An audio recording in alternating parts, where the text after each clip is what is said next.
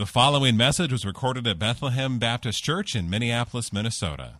More information can be found online at bethlehem.church. Let's pray.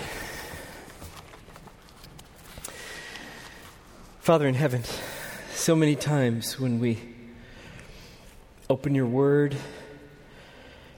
privately or in a series like this, the timeliness of your word can be uncanny, and it just seems like you speak right into our moment, and this text seems like one of those. Given the fact of the resignations of three of our pastoral elders, and just where we are, this text, I pray it gives us perspective, and I pray it gives us hope and grounding. So thank you again for your word. Bless this people now. Grant me grace to open it up with faithfulness. In Jesus' name, amen.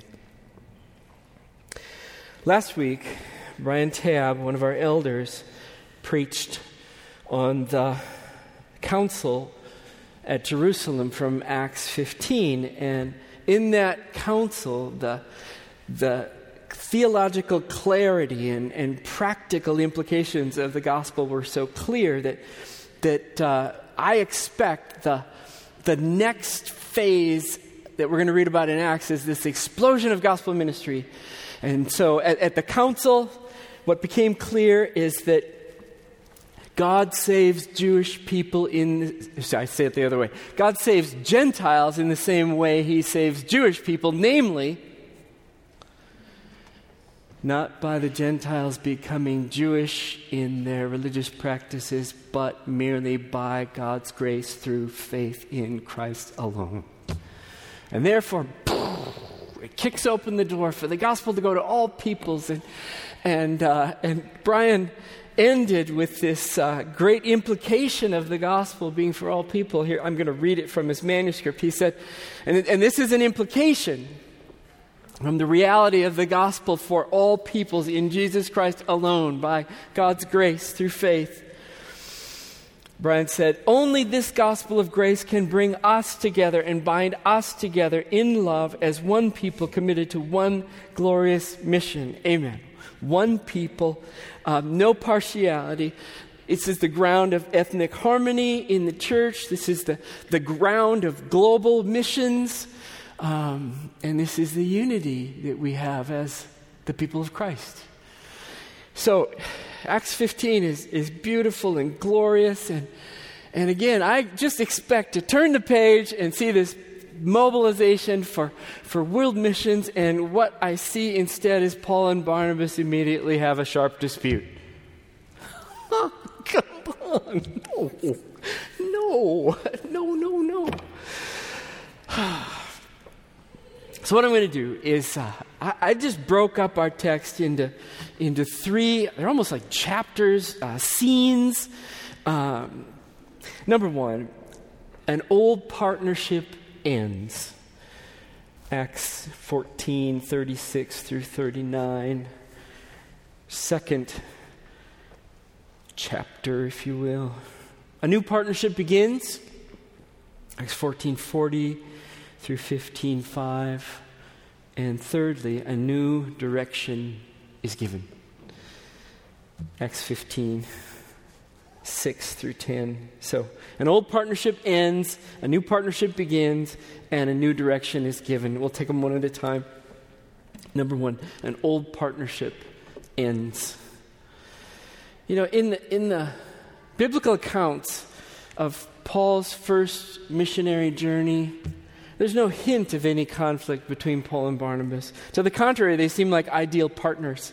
You know, Barnabas, the son of encouragement, and the Apostle Paul, this theological heavyweight who's willing, when necessary, to use the God-given authority that he's been charged with for the sake of the church, to speak forcefully when needed.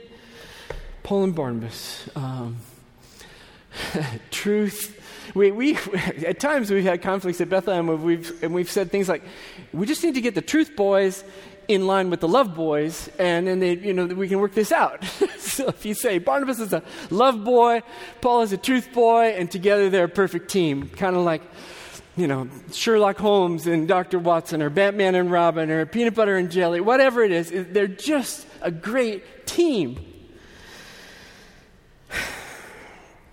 Forged by, I think about how Barnabas put his arm around Paul when he first was converted as a Pharisee and welcomed into the church, and then their partnership grounded on that first missionary journey as they spoke the gospel and suffered together for it.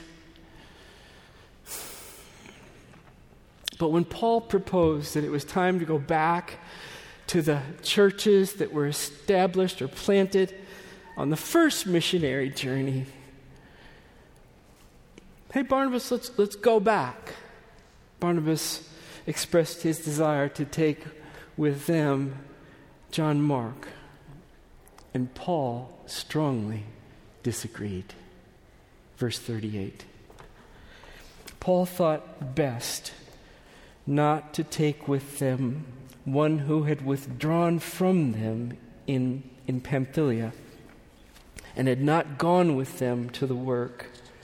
And there arose a sharp disagreement. Now, John Mark is the cousin of Barnabas, so immediately it feels personal to me. That word sharp dispute is a strong word. In Acts 17, it describes the reaction inside of Paul when he arrived in Athens and saw the city filled with idols. This thing landed on him. That's where it communicates. It's actually used of the wrath of God. The word in the original communicates anger, irritation, exasperation. So the disagreement is intense. What's the disagreement about? Barnabas wants to take John Mark with him as he joins Paul on the second missionary journey. And we know from Acts, John Mark set out on that first missionary journey. He was with them on the way into Antioch. He was with them at Antioch. He was with them on the way out of Antioch. And then Acts 13 notes, now Paul, this is on the first missionary journey, now Paul and his companions set sail from Paphos and came to Perga in Pamphylia. And John, this is John Mark, and John Mark left them and returned to Jerusalem. Why did John Mark leave? Doesn't say.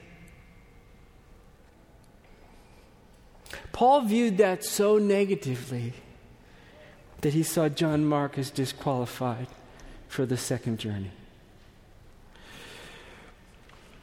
I don't know.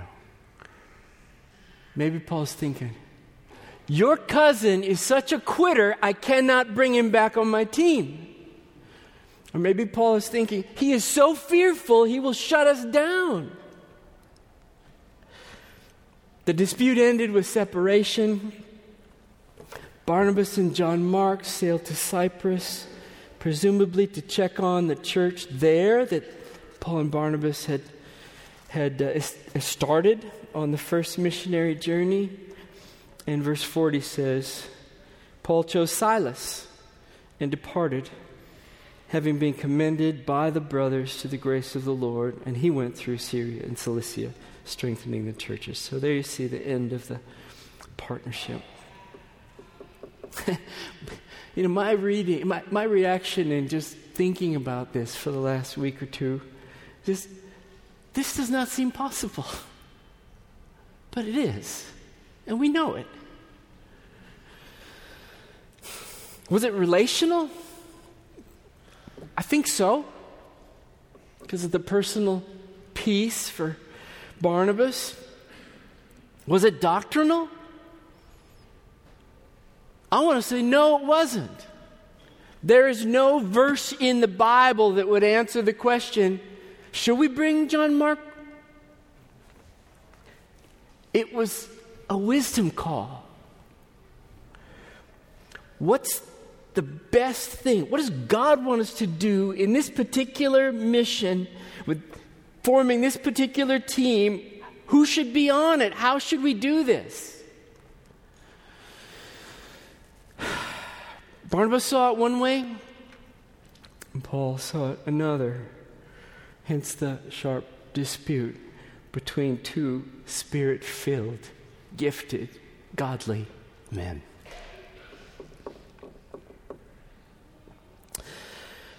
The World Evangelical Alliance conducted a significant study a few years ago, finding that the number one reason missionaries leave the field, depart from their teams, was, quote, conflict with peers. It makes me wonder, since we use Paul's epistles to help resolve conflict among Christians in the church, among pastor-elder teams, would it have been different if Paul and Barnabas would have received the letters to Philippians and Romans and Corinthians and Colossians? Would it have been different? I get to do this because I oversee the church floats. When I see a conflict, I bring in Paul.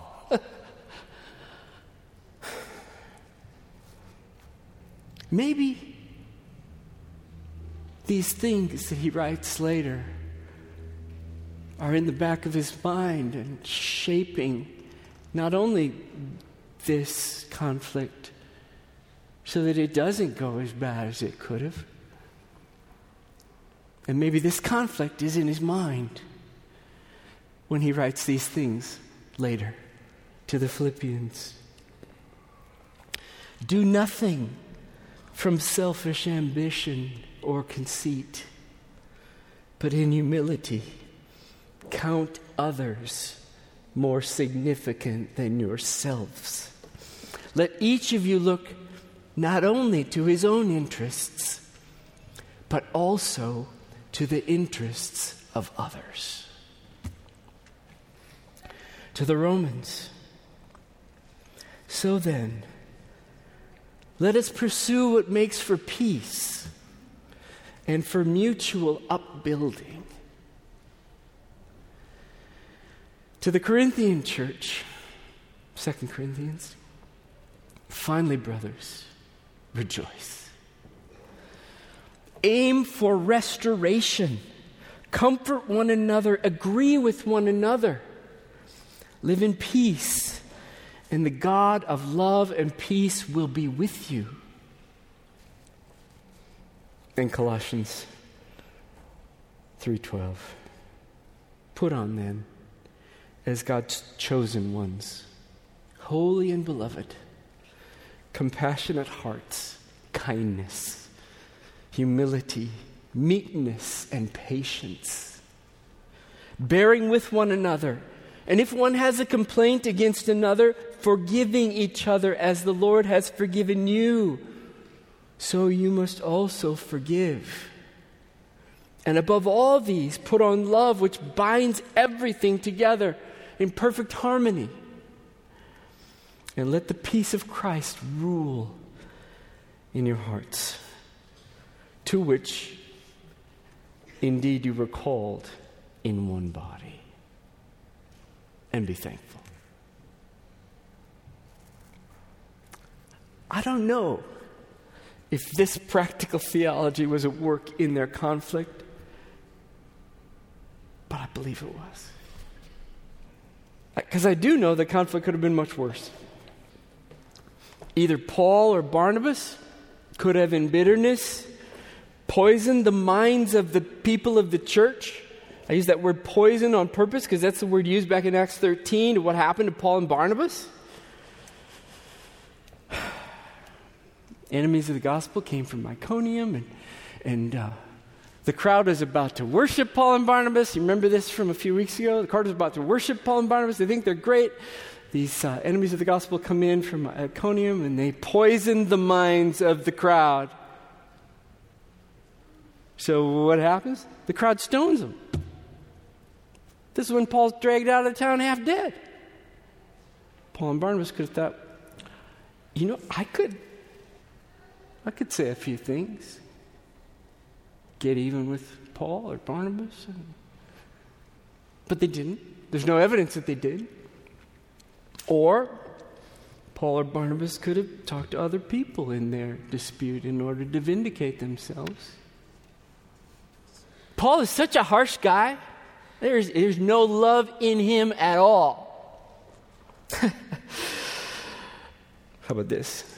Barnabas is such a big, mushy heart. He could just cave in at any whim or desire. He doesn't care at all about the mission or truth. He just, love, love, love. They didn't do that. There's no indication that they did that. But they worked it out.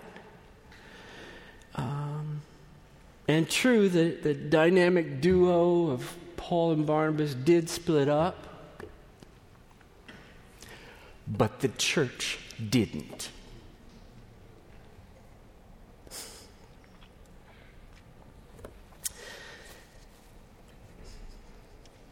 When I graduated from seminary, I was asked this question in an exit interview. And I haven't forgotten the question, and I use it when I assess church planters and when I go back and try to help them. Here's the question. You might want to ask it yourself. So this counselor-like person said, how do you respond when you don't get your way? I thought, that's an interesting question. How do I respond when I don't get my way? Why did he ask me that question? Heading into pastoral ministry and church life? Well, because if you're going to work in the church, it's probably true if you're going to work anywhere, but if you're going to work in the church and be a church leader, there are an awful lot of times when you're not going to get your way. How are you going to respond? It was a great question.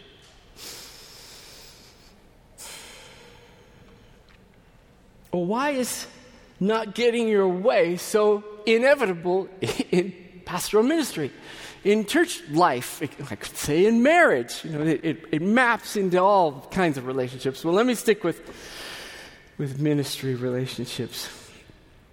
Why is it so inevitable not to get your way if you're some kind of a leader in the church? Well, because in the church, the people of the church, granted, we have all of our differences of who we are and our backgrounds and our cultures and our preferences and our different stories and our likes and wants and desires. All that stuff is different, but we have two massive things in common that you can count on. One, our union with Adam, and number two, our union with Christ. The union with Adam is evidenced by what theologians call indwelling sin, namely the ongoing presence of sin within each and every one of us that we're called to put to death by the Spirit daily. And the union with Christ is evidenced by love for Jesus, our faith in Him, our satisfaction in Him, the presence of the Holy Spirit, our hunger for God, the fight of faith to be killing sin, lest sin be killing us. So these two realities are given in the church. Union with Adam, triumphed or trumped by the union with Christ. So the union with Adam condemns us as sinners, tainting every aspect, our acts, our attitudes, even our state. And then the union with Christ redeems us from the union with Adam and bringing about restoration and redemption, reconciling us to God, justifying us by faith, forgiving us all our sins, uniting us with God forever, sanctifying us day by day by day until the day we're glorified when we go look at Jesus face to face in the new heavens and the new earth. And as we await the day, we are called to live out the union with Christ as God gives us grace in the journey until the journey is completed. He who began a good work in us will bring it on to completion at the day of Christ. And so part of that outworking is the relational graces that God calls us to. Loving one another as God has loved us in Christ, being merciful to one another as God has shown mercy to us in Christ, forgiving one another as God has forgiven us in Christ, and bearing with one another as God has been patient with us in Christ. I mean, the Bible has a lot to say about conflict, about relationships. And if we take it seriously, I don't know how you can come away from the Bible without saying we have a lot to learn about how to do relationships in conflict. And probably Paul and Barnabas do too. Yet they're helping us a lot. Just one more note. From this point on, Barnabas basically drops out of New Testament history, heading out to strengthen the church in Cyprus with his cousin John Mark. But here, this is just an encouraging little historical footnote. You probably know this. John Mark doesn't disappear. John Mark shows up as the scribe for both of Paul's letters to Thessalonica. And then at the end of Paul's life, 2 Timothy 4:11, Paul says to Timothy, get John Mark. Bring him with you, for he is very useful to me for ministry. Isn't that beautiful? It looks like it looks hopeless for reconciliation. Sharp dispute. That guy is not coming with me. And then what do you see? Yeah, we don't know the details. Growth in grace, change of attitude, whatever. But John Mark and Paul are laboring together. And even to the point at the end of Paul's life, he says, send John Mark. I need him. Very hopeful for reconciliation after conflict, is it not? Yeah. Section number 2. We'll spend less time on the next two. A new partnership begins. So after the dispute with Barnabas, Paul chose a new companion, Silas, in Acts 14:40, and set out on the second missionary journey with a renewed commission from the church. And Silas brings the advantage that he's a Gentile. He's a Roman citizen, and so they're going to do the mission to the Gentiles. It's very fitting. And then on the journey, it was at Lystra, the very place Paul had been stoned on the first journey, that Paul met Timothy. So we have Paul and we have Silas, and now they meet Timothy. I'm calling that a new partnership begins. Timothy is, verse 1, the son of a Jewish woman who was a believer, but his father was a Greek. He was well spoken of by the brothers at Lystra and Iconium. And without delay, at the outset of the journey, Paul, it seems, is in the mode of rebuilding the new gospel team in the aftermath of the conflict, and he sees Timothy as the right person to join the team. Timothy's a believer. We know from elsewhere, his mother and grandmother raised him in the gospel, and he has a good reputation, such that not only he has a good reputation in his town, but also from the church in a neighboring town. And although his mother was Jewish, we know that because his father was, we know he was not circumcised, probably because his father was a Gentile. So that's his situation. And what happens next might seem shocking because of the Jerusalem Council that we looked at last week. I'll read it. Verse 3, Paul took Timothy and circumcised him because of the Jews who were in those places, for they all knew that his father was Greek. So wait now, I thought the Jerusalem Council did away with observing the Jewish law for salvation. And then now, Paul, wait a minute, Paul, what are you doing here? Was Paul inconsistent? No. Remember at the council, the decision was that the Gentiles need not be circumcised to be saved. Gentiles need not become Jewish in order to be saved. But the decision of the council was not to say that Jewish men could not be circumcised. In fact, since it was Paul's routine practice to go into the Jewish synagogue when he arrived in a town, it would be a ministry obstacle to be bringing this uncircumcised Jewish man, Timothy, with him. So Paul has Timothy circumcised, and it's not for salvation. It's for mission. Remember elsewhere he says, to the Jews I become a Jew, to the Greeks I become a Greek. And it's interesting that Titus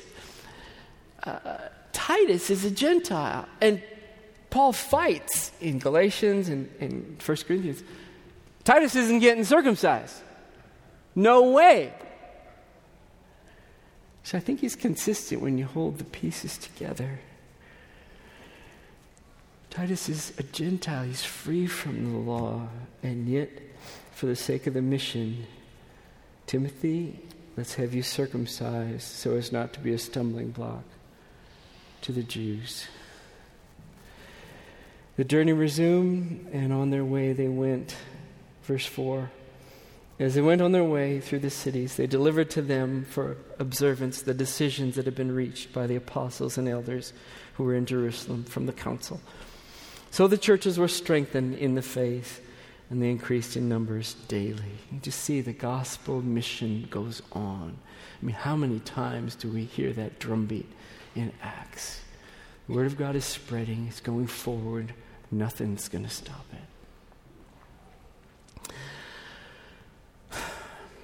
I kind of pushed back at this point and thought, okay, what kind of applications and implications come to mind? Ministry partnerships are a really special thing. They're a sweet thing. They're a gift from God. And over the decades here at Bethlehem, we have enjoyed many ministry partnerships, both on the pastoral staff and among the elders and among the congregation and the people. We've had probably countless beautiful ministry partnerships. And yet, in the course of, I thought about it, I've watched Bethlehem for 5 decades. I'm getting old here. I mean, I've touched 5 decades. We've seen many partnerships over that time come to an end. For various reasons, including a new sense of calling, or maybe different ministry convictions, even relational conflict. And I say that, I mean, I've seen many ministry partnerships come to an end, and you probably have too. And I say that not to promote a callousness when partnerships dissolve or end, but rather perspective. Perspective. My inclination from this text is not to take our partnerships for granted, but to, number one, enjoy them with thankfulness, knowing that they might not last forever. And number two, let's do all that we can in love and truth to cultivate our partnerships, that they might last and be durable and they might be strong. And when ministry partnerships come to an end, let's find a way, like Paul and Barnabas, to dissolve the partnerships in the most God-glorifying and truthful and loving way, celebrating the years and moments of grace, the collaboration and the work of God, the fellowship, the mutual encouragement that was given through the partnership, and appropriately, rightly, grieving the loss that comes from the end. Third chapter, third unit. A new direction is given. So now, Paul, Silas, and Timothy departed from Antioch, Syria, Paul and Silas departed from Antioch, Syria, picked up Timothy, and now they kind of come along if you can imagine the Mediterranean Sea, they're coming from east to west along sort of the southern part of Turkey there, and God stops them. I really like this passage. I mean, right here, I have gone to this passage. God stops them from what? From spreading the gospel the way they think they're going to spread the gospel. Look at it, verse 6. And they went through the region of Phrygia and Galatia, having been forbidden by the Holy Spirit to speak the word in Asia. And when they had come up to Mysia, they attempted to go to Bithynia, but the Spirit of Jesus did not allow them.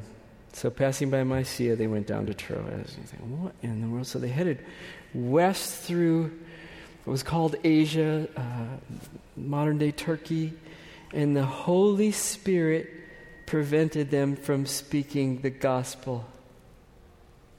What does that mean? I don't know. Gosh, I don't know. But it was clear. A sense, a providence, a word, I don't know. Don't speak the gospel there. They considered going north from Mysia, but the Spirit of Jesus prevented them. Same kind of thing. So they went slightly southwest to the city of Troas, and that's where the breakthrough came through. In verse 10, and a vision appeared to Paul in the night. A man of Macedonia was standing there urging him and saying, "Come over to Macedonia and help us." And when Paul had seen the vision, immediately we sought to go on into Macedonia, concluding that God had called us to preach the gospel to them. You know, you may be uncertain about a decision or direction in your life, or ways the church might not be sure about which direction we should go, and we pray that God would lead us, and when we pray for wisdom and direction, sometimes God says, "No, not that way." It's not a non-answer. No, not that way. And I think what I want to do, what I want to cultivate in me is that openness to see that as an answer. The Spirit of Jesus prevented. The Holy Spirit said, "No, don't go that way."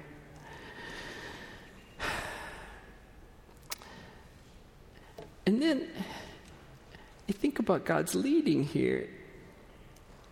God gives Paul a vision for the direction that they should go. So you think about it, okay, so God's leading on this second missionary journey starts with relational separation.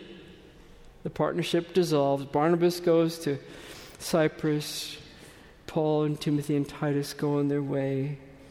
And then, so the team changes, and then these two closed doors, and then this vision of the man from Macedonia. I like this. I like this, verse 10 here now. So they've seen the vision, and verse 10 says, immediately why am I stopping? Luke, the author of Acts, has just jumped in to the story. The we passages begin. I mean, he's been writing third person.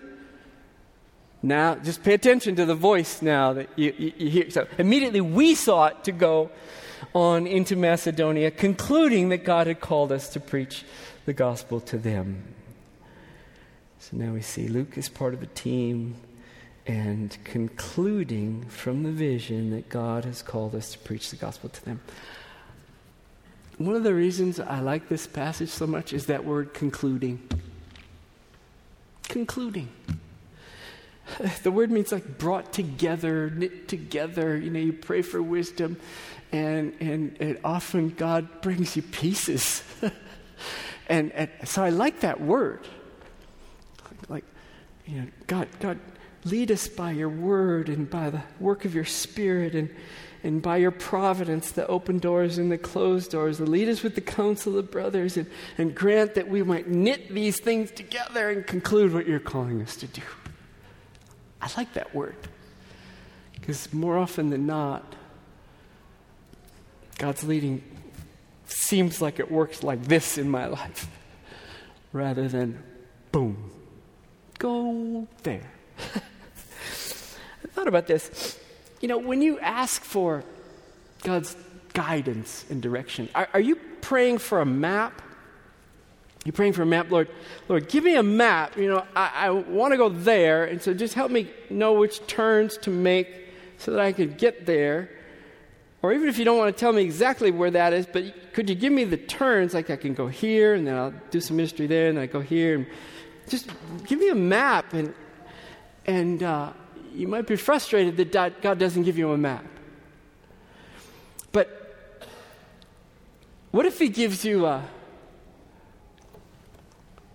direction like these? He closes a door and he gives a sense of his Spirit.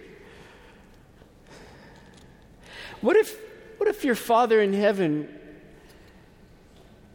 who won't give you a stone when you ask for bread, what if he gives you a compass and not a map? What if he directs you? The image I get is very dependent, like almost like a child holding his father's hand. What if he says, walk this way, go this direction, and I'll unfold it for you? And you might find the Spirit of Jesus prevents you there, and you turn this way, and the Holy Spirit prevents you there, and then the way opens up. For me, I think I get more compass-like direction from God than map-like direction from God. A dependent, trusting God, step by step by step by step. Which way should I go? We saw that with Philip. Remember, Philip gets the instruction. Go to that intersection and stand there. And the Ethiopian eunuch comes by. Well, so that's the third and final chapter. A new direction is given to this new team of Paul and Titus and Timothy and Luke. Well, we need to close. So, what do we see here? We see in the work of the gospel, the mission of the gospel, sometimes old partnerships end. And may they end in ways that glorify God, in love and truth, and in ways that advance the mission and build the church. And we see that new partnerships begin. Let's praise God for the partnerships given and receive them with thankfulness and treat them with care and cultivation to do all that we can to preserve the sweetness of the partnership, the labor together. And we see here new directions. Neither Paul nor Barnabas are paralyzed by this separation. No, two gospel planting teams are established. They go two separate ways, and God gives his guidance and blessing along the way for the glory of Christ and the advance of the gospel and the joy of all peoples. Let's pray. Father in heaven, thanks for your word. Very timely, I think. Very helpful to me, helpful to all. Thanks so much. Make it so, I pray. These things we've read about partnerships and love and truth and conflict and mission, bring it all together for the glory of your name. Again and again and again here at Bethlehem we pray. In Jesus' name, amen. Thank you for listening to this message from Bethlehem Baptist Church in Minneapolis, Minnesota. Feel free to make copies of this message to give to others, but please do not charge for these copies or alter their content in any way without written permission from Bethlehem Baptist Church.